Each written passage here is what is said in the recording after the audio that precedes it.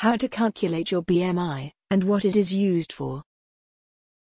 If you ever visit the doctor, either for a specific reason, or simply for a routine checkup, one of the first things that they may measure is your BMI. Your BMI stands for your body mass index, and as well as being a very important component in terms of health, it is also often taken into consideration in terms of fitness as well. As many people's diets are unfortunately lacking in vital nutrients and natural goodness, along with the fact that more and more of us are leading an increasingly sedentary lifestyle, and we are placing too much emphasis on fast food and convenience food, our health is taking a bit of a battering. Life expectancies are currently getting lower instead of higher, which, when you consider the advances in nutrition, technology, and modern medicine, is absolutely astonishing. Not only are children born in the next generation actually predicted to have shorter life expectancies than their parents, but they are also far more likely to become obese and to develop a whole host of chronic illnesses and medical complaints. By calculating your BMI, however, you are giving yourself a great chance of gauging your physical fitness, as well as being able to calculate just how much body fat you are currently carrying. The basic premise behind a BMI is to calculate how much fat a person is carrying, and just how far they are off from their ideal weight. For example, if a person has a high BMI, they will be more at risk for suffering from health conditions that are caused as a result of a person being overweight. Hypertension, type 2 diabetes, heart disease, and even forms of cancer can be caused by, and exacerbated by, being overweight. Your BMI gives you a rough indication of where you are, and where you need to be. Here we'll be taking a more detailed look at calculating your BMI, the advantages it has to offer, and the disadvantages it has to offer. What should your BMI be? What should your BMI be?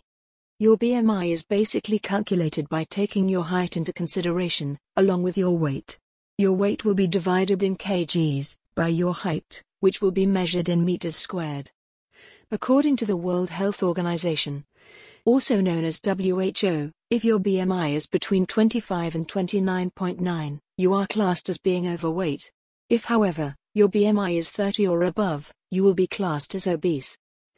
The higher above 30, the more likely you will be of being classed as morbidly obese. A healthy BMI, however, is between 18.5 and 24.9.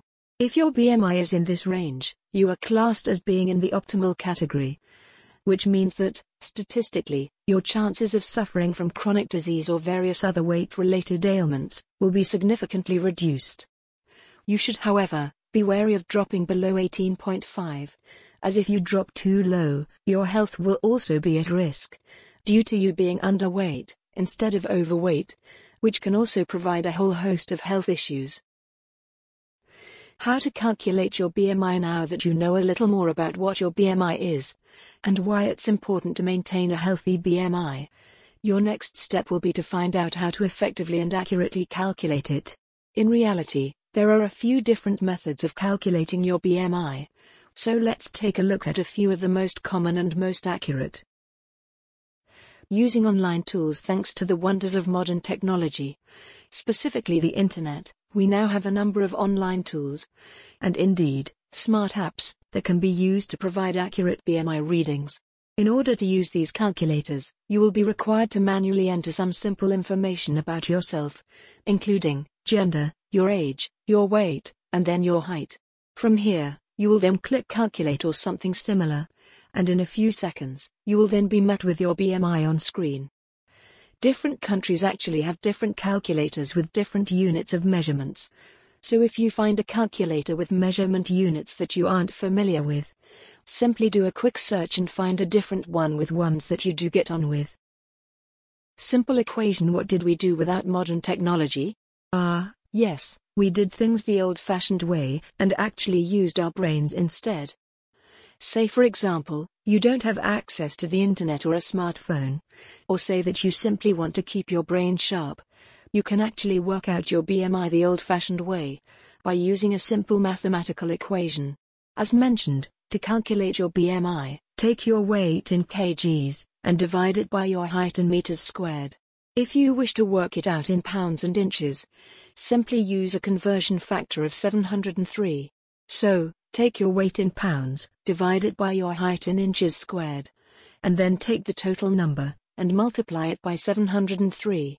That will then give you the magic number. So, BMI equals your weight in pounds, height in inches x 703. What are the advantages of working out your BMI? What are the advantages of working out your BMI? Doctors and medical professionals have been using BMI readings for many years now, in order to gauge a patient's physical fitness and health, and also as a preventative tool in the process. Here we'll begin by taking a look at some of the primary advantages of working out your BMI. Prevent illness and disease. One of the primary benefits of working out your BMI is the fact that it could function as a very effective preventative tool.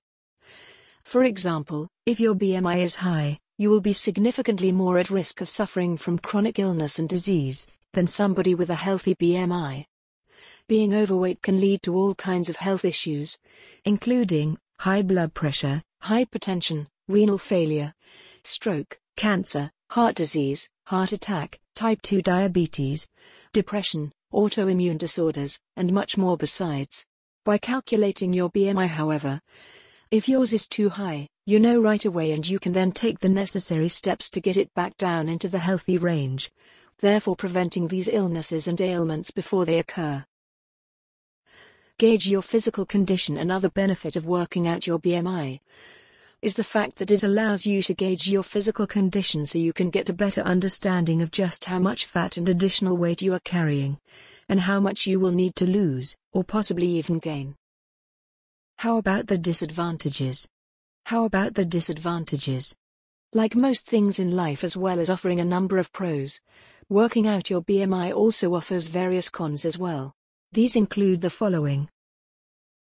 Not 100% accurate. Recently, doctors and healthcare officials have come under fire for placing such a strong emphasis on BMI readings, due largely to the fact that they aren't 100% accurate. You see, if a 5'8" bodybuilder weighing in at over 230 pounds were to work out his BMI, the reading would come back on paper, or screen, as saying that he was obese. In reality, however, the bodybuilder in question could have single-digit body fat percentages. Muscle weight's more than fat, and working out somebody's weight alone is not a true reflection of how much fat they are carrying. The same goes for water weight, and bone density for that matter. Height is also a factor. Another potential drawback associated with BMI readings is the fact that very short individuals may also not receive accurate readings, and for that reason, many experts believe that it is not appropriate. Different types of fat cannot be identified genetically. We are all different to each other, and for that reason, some people are genetically predisposed to carry fat in different places to others.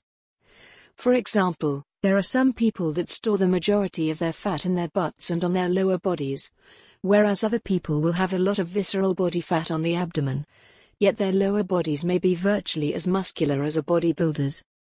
BMI readings, however, don't know where the fat is stored, as all it works out is weight. The problem with this is that different types of body fat are thought to be more detrimental than others. Visceral body fat stored on the abdomen is thought to be the worst, as it can place a lot of strain on the organs. This means that it is more dangerous than fat stored on the thighs, or on the arms. BMI readings, however, will not identify where the majority of the fat is being stored.